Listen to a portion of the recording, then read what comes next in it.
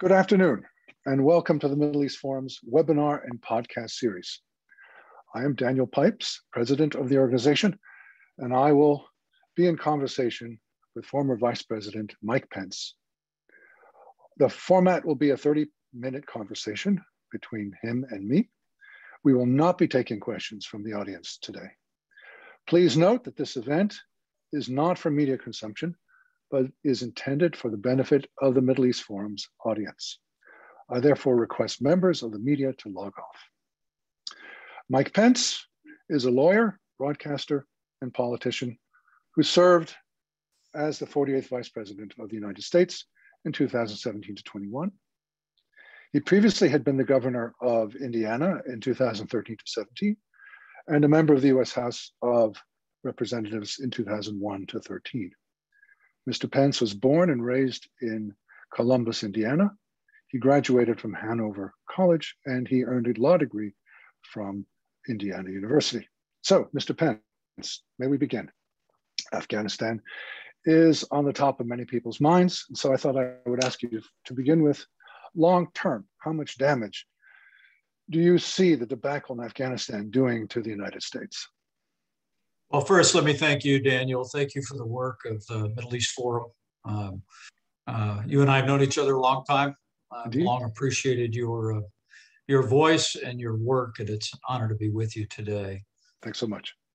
Let me say, I think that the disastrous withdrawal from Afghanistan was a foreign policy humiliation, unlike anything our nation has endured since the Iran hostage crisis. And it grieves my heart when I think of the loss of 13 US service members and the evil that's rising across Afghanistan today. That I know that had our administration been reelected, it never had to happen. The deal that we struck with the Taliban in February of 2020 was predicated on three conditions. Number one, there would be no harm to American service members in Afghanistan. As evidence that the Taliban knew we meant business, there wasn't a single American casualty for 18 months in Afghanistan, February 24th. Right. There also was an expectation that they worked with the Afghan national government and an expectation that, that they commit to not ever becoming a safe harbor for radical Islamic terrorist organizations like Al-Qaeda or ISIS-K. I was in the Oval Office, Daniel, when President Trump spoke to Mullah Baradar in February.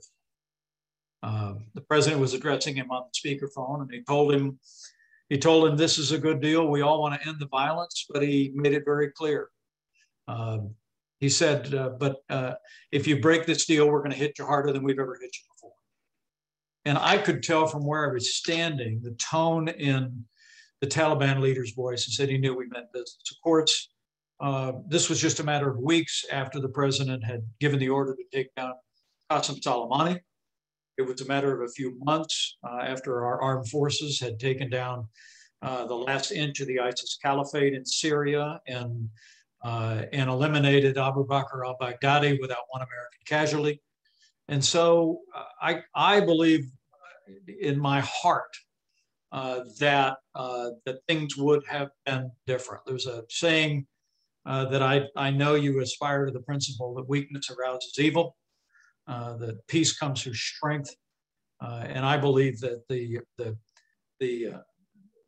signals of weakness from this administration, not just in Afghanistan, Daniel, but when we saw thousands of rockets raining down from Gaza on Israel, and for days and days, the Biden administration remained silent about that. When we see this administration go back to the table and reopen negotiations over the Iran nuclear deal, I think all of those send a message of weakness that emboldens our enemies in Afghanistan and across the region. And the long-term impact of it, I think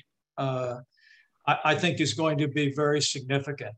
And the only answer to that is going to be eternal vigilance. We have to demand that this administration and our military remain vigilant against any rising threats. We absolutely have to demand that every American and every American ally is given safe passage out of Afghanistan. I must tell you, I just think it's unconscionable that we withdrew from Bagram Air Force Base and withdrew most of our forces. And when the last American soldier left Kabul airport, we actually left Americans and American allies behind. It's just unthinkable. It's not the American way, and I believe the impact on our nation's reputation, but also potential rising threat in Afghanistan will be very significant. Gotcha. You mentioned three instances, Afghanistan, Iran, and Arab Israeli, of American weaknesses. Would you hazard an opinion as to why there's this consistent weakness on the part of the Biden administration?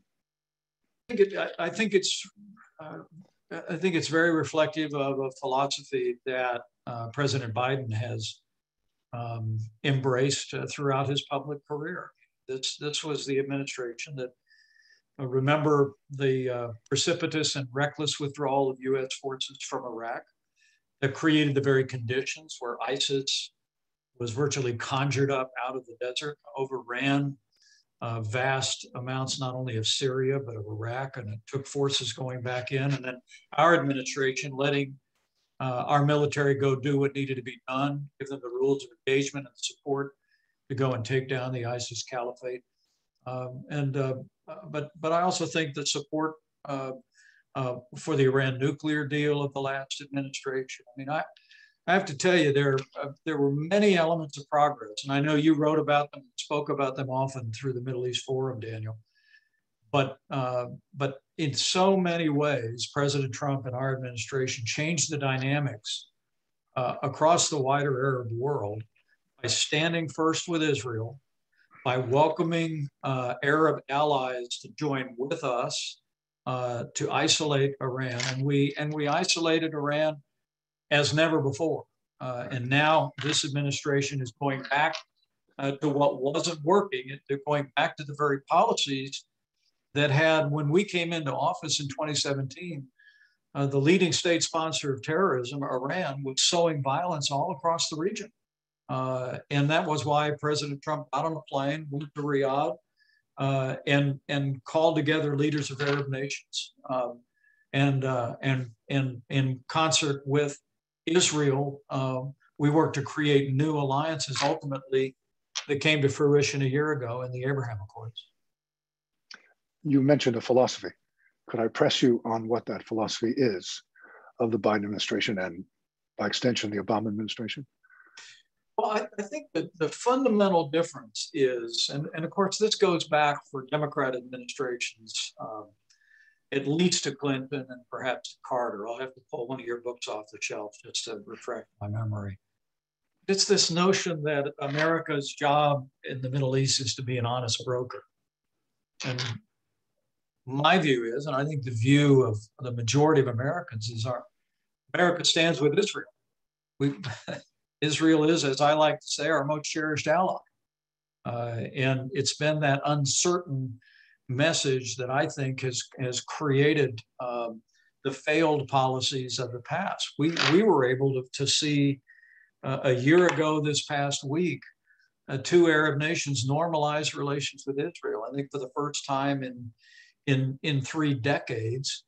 And that was because we began with an unapologetic stand with Israel, moving the American embassy to Jerusalem, recognizing the Golan Heights, standing shoulder to shoulder for Israel's security and prosperity, but also extending a hand to Arab nations around the region who would join us, not only in achieving peace in the region, but also in isolating Iran as it sowed violence across the region. But I do think it comes from a long history of liberal Democrat policies that have failed in one administration after another. And under President Trump and our administration, we changed the dynamics in the region. And I have to tell you that I think those of us that cherish Israel, those of us that long for peace in the region, and end to the threat of terrorist violence from places like Iran and elsewhere, should be very concerned now, the direction of this administration. Speaking of being concerned, what about the JCPOA, the joint, blanking on it, the Iran deal? Do you think it is possible to end the Iranian nuclear threat through diplomacy? Any chance at all? I must tell you that I thought one of the best moves our administration made is when we withdrew the United States from the JCPOA.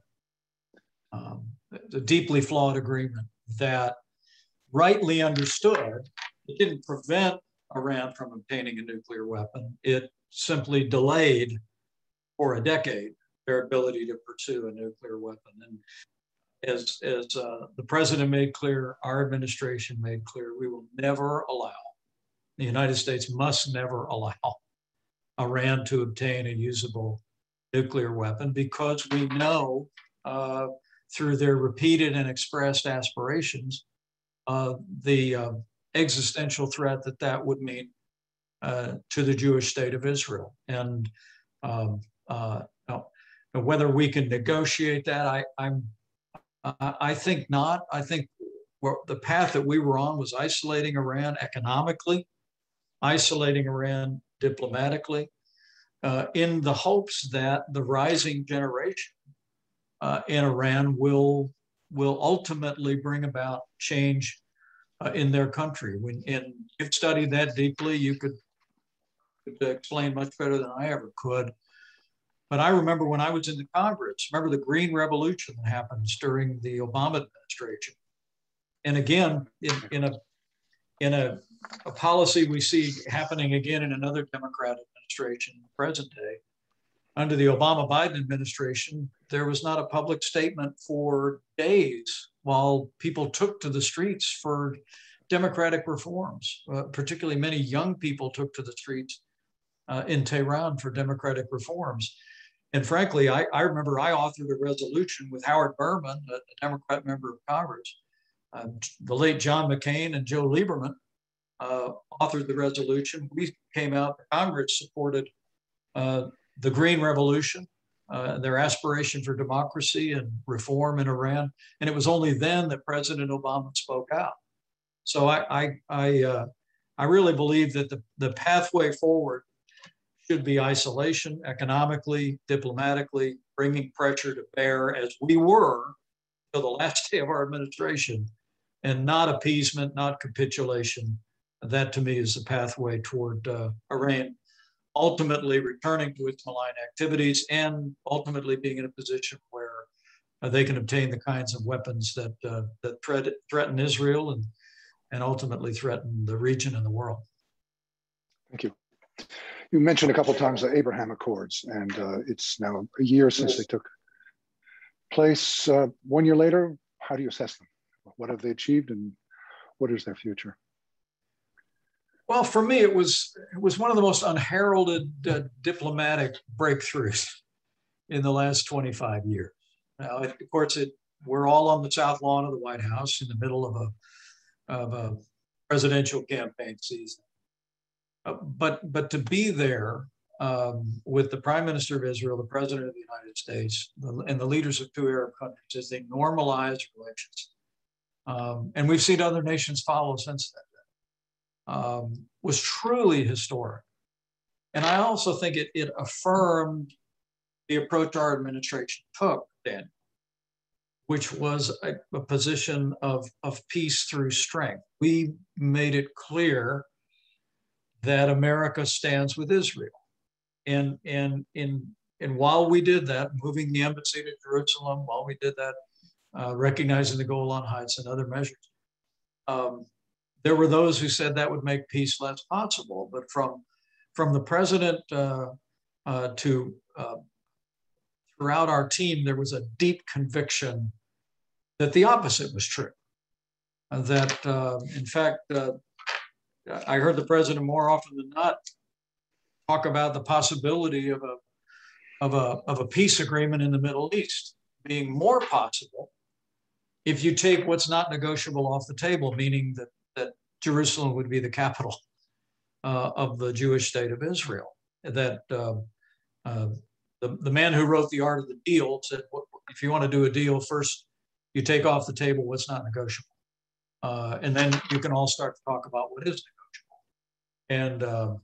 And I must tell you, with a great nod to the extraordinary efforts of Jared Kushner, a special advisor to the president, with our ambassador David Friedman, our diplomatic team went into the region, engaged Arab countries, and brought us to that moment. And I think when the history of our administration is written, and as I tell you, I'm in the process of writing one myself. Good. I think the Abraham Accords will, I pray, loom larger and larger and larger as time goes on. You know, sometimes when you drive away from a mountain range, you look out your rearview mirror, the mountains appear to be bigger the farther away you get. I have a feeling the Abraham Accords will be that as well, that we'll look back, I pray, and see it as a time when we began to see a general sea change across the Arab world, recognizing Israel's right to exist, normalizing relationships, strengthening economic ties, but it's going to take American leadership and a willingness to continue to build on the Abraham Accords, and that a year on is yet to be seen from this administration. We saw it as a beginning, not an end. But again, the signals that President Biden, the Biden administration, are sending in re-entering the Iran nuclear deal, the disastrous withdrawal from Afghanistan, the silence for so long while rockets rained down from Gaza on Israel, all bode very ill for us being able to build on the progress that we made a year ago. Secretary of State Blinken did celebrate the Abraham Accords a few days ago. So that has not been repudiated. However, the approach of your administration to the Palestinian-Israeli conflict has been repudiated. You focused on the Arab states and Israel. You focused, as you have mentioned a couple of times, on standing by Israel. It is an honest broker. It is instead focusing, as traditionally has been the case for decades, on the Palestinians, satisfying the Palestinians. How well, in your mind, is that going? Well, and as I said before on the Abraham Accords, they have not, I appreciate the acknowledgement, but it's just a beginning. We hope they will build on the progress that we made a year ago. And I think you put it very well. Our administration, it's important to remember, I was in the cabinet room when the president welcomed President Abbas to the West Wing, and made it very clear to him that we were interested in peace in the region, but that they needed to come to the table. They needed to engage in good faith with Israeli leaders.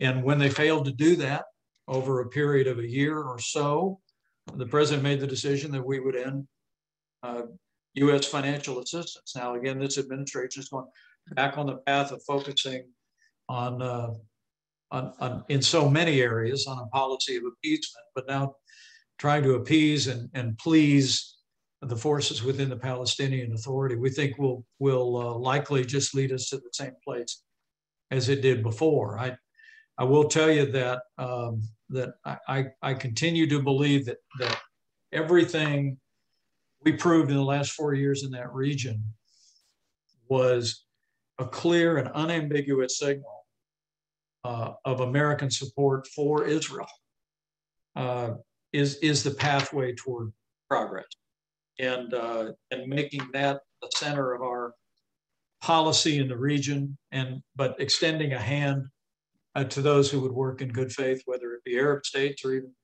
the Palestinian Authority, ought to be what this administration is doing. But again, they're going back to the same models that failed for generations. Speaking of the Arab states, President Trump's first trip abroad was memorably to Saudi Arabia. And there's been an intense focus in your administration on Saudi Arabia. due to the unfortunate events, tragic events in Istanbul a few years ago, there are many Americans who want to ostracize Mohammed bin Salman and downgrade U.S. ties to Saudi Arabia. What is your view on that? I think it's important that those who are responsible for that barbaric murder are held to account. And the United States never speaks in any other manner about. I think the horror that the American people felt in the wake of that. That being said, I think much of the progress that we made over the 4 years of our administration was because from President Trump on down, we sought to engage the critical nations in the world on isolating Iran, and the beginning with the terrorism conference in Saudi Arabia, the relationship bill, the ability to Arabia and others. I think it's vital for us to be able to make real progress containing the leading state sponsor of terror. So I don't think we ever should speak in any manner other than with the deepest disgust about that barbaric murder of the journalist. But that being said, I think that when you think of the long train of terror at the hands of the Iranian regime, we need to work with nations and the leadership of nations across the region in every way to isolate Iran. Good point. In Turkey, there was a lot of diplomacy between Washington and Ankara during your 4 years. In retrospect, how do you assess your administration's stance vis-a-vis Turkish adventurism in Syria and Libya? Was it tough enough? Well, let me just say, in our administration, President Trump made it clear that we didn't want American forces in harm's way any longer than they had to be. And the decision the president made to withdraw American troops from the Syrian and Turkish border was born of that impulse. But when Turkey sent tanks across the border and started taking down Syrian defense forces that have been our allies in the fight against ISIS, the president tapped me and the Secretary of State to fly to Ankara. We did. And after hours of negotiations, we were able to secure a 5-day ceasefire, coordinated with our allies in Syria, the Syrian defense forces that were able to evacuate their personnel from the border region.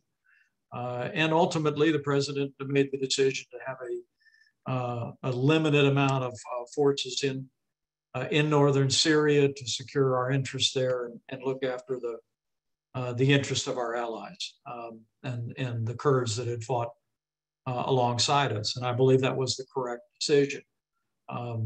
I will say that the status quo that I perceive is underway for this administration, I think is proper, but with the disaster in Afghanistan, the re-engagement with Iran, I really believe that we have to make sure that not only that ISIS-K doesn't use Afghanistan as a safe harbor or Al-Qaeda, but that ISIS doesn't find a way back because it would destabilize.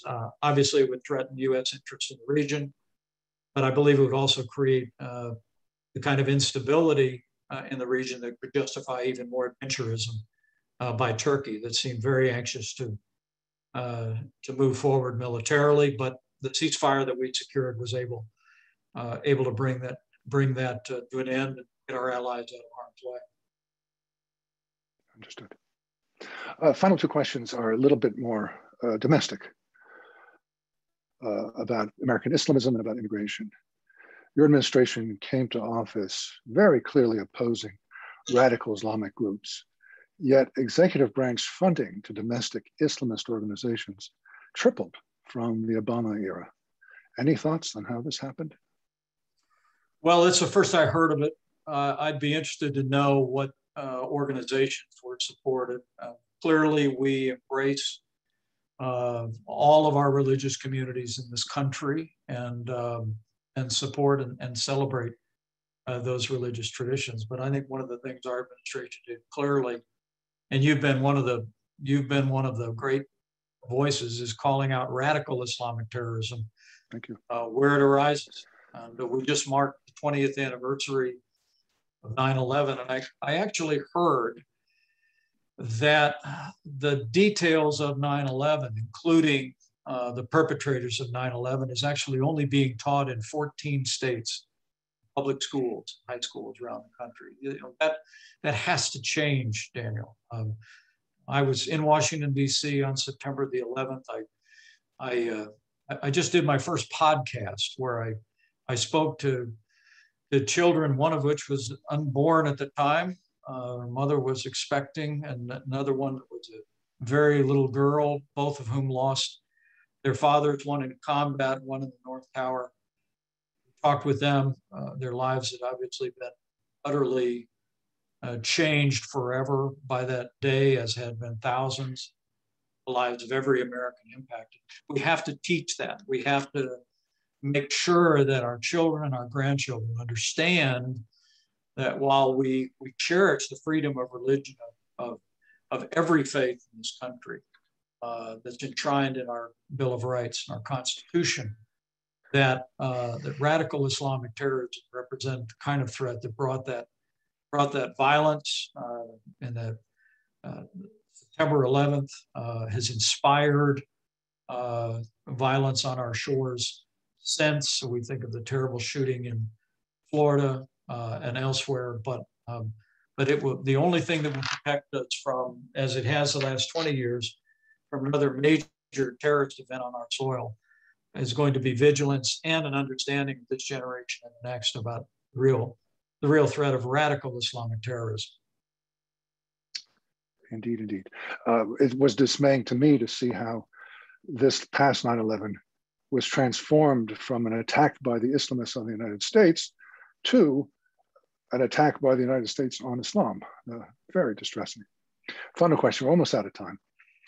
How do you assess the Biden administration's efforts to address the threat of terrorism coming across the Mexican border? Well, what is happening on our southern border is a disgrace. And it is the direct result of decisions made by President Biden literally on his first day in office. I mean, that our administration came into office. President Donald Trump was elected on a promise to secure our border and end illegal immigration.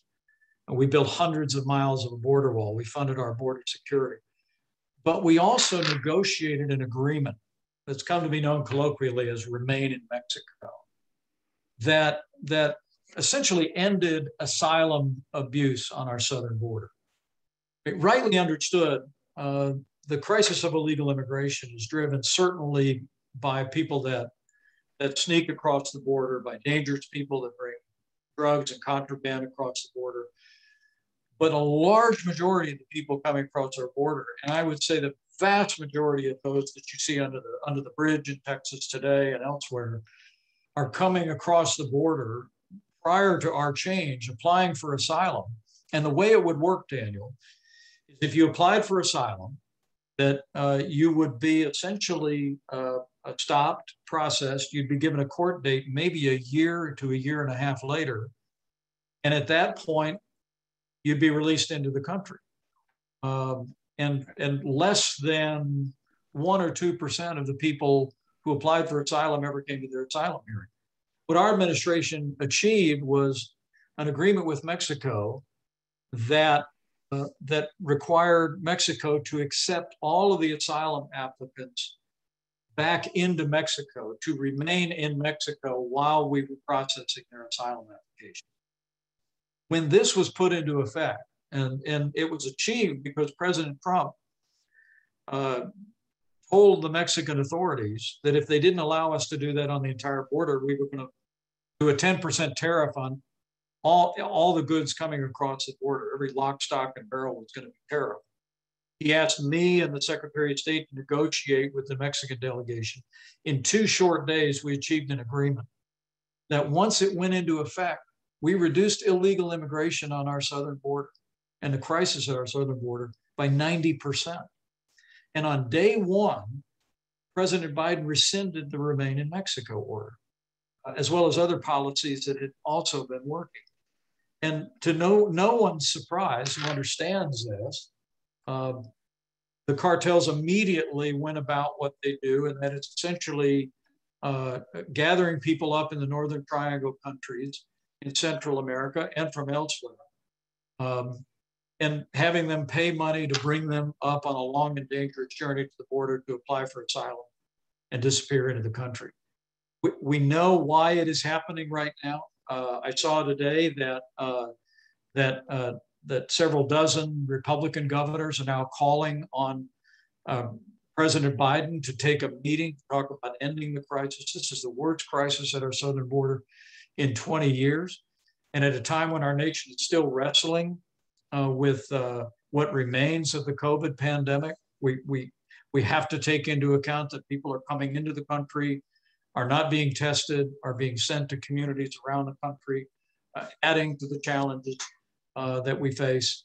And I just think, again, it represents the kind of failed leadership that we've witnessed in Afghanistan, that frankly we've witnessed on the southern border and in a whole range of areas of this administration. And it's the reason why we're going to be leaning into this effort. We're going to be calling it out. And I'm going to continue to travel all across the country supporting Republicans that are standing for office in state house races and for the House and the Senate across America. My hope and aspiration is that we win the Congress back in 22 and we win America back in 24. Very good. Thank you so much, Vice President Pence. We've come to the end of our webinar. I most appreciate you joining me. I would also like to thank my colleagues, Cliff Smith for arranging this interview and Stacey Roman for her behind the scenes work. Should you wish to learn more about the Middle East Forum, please visit us at meforum.org to see our writings and broadcasts. You can also sign up for our mailings. So with that, I thank you again, Vice President. Wish you well in your work and your career, and appreciate your insights. Thank you, Daniel. Good to be with you. Goodbye.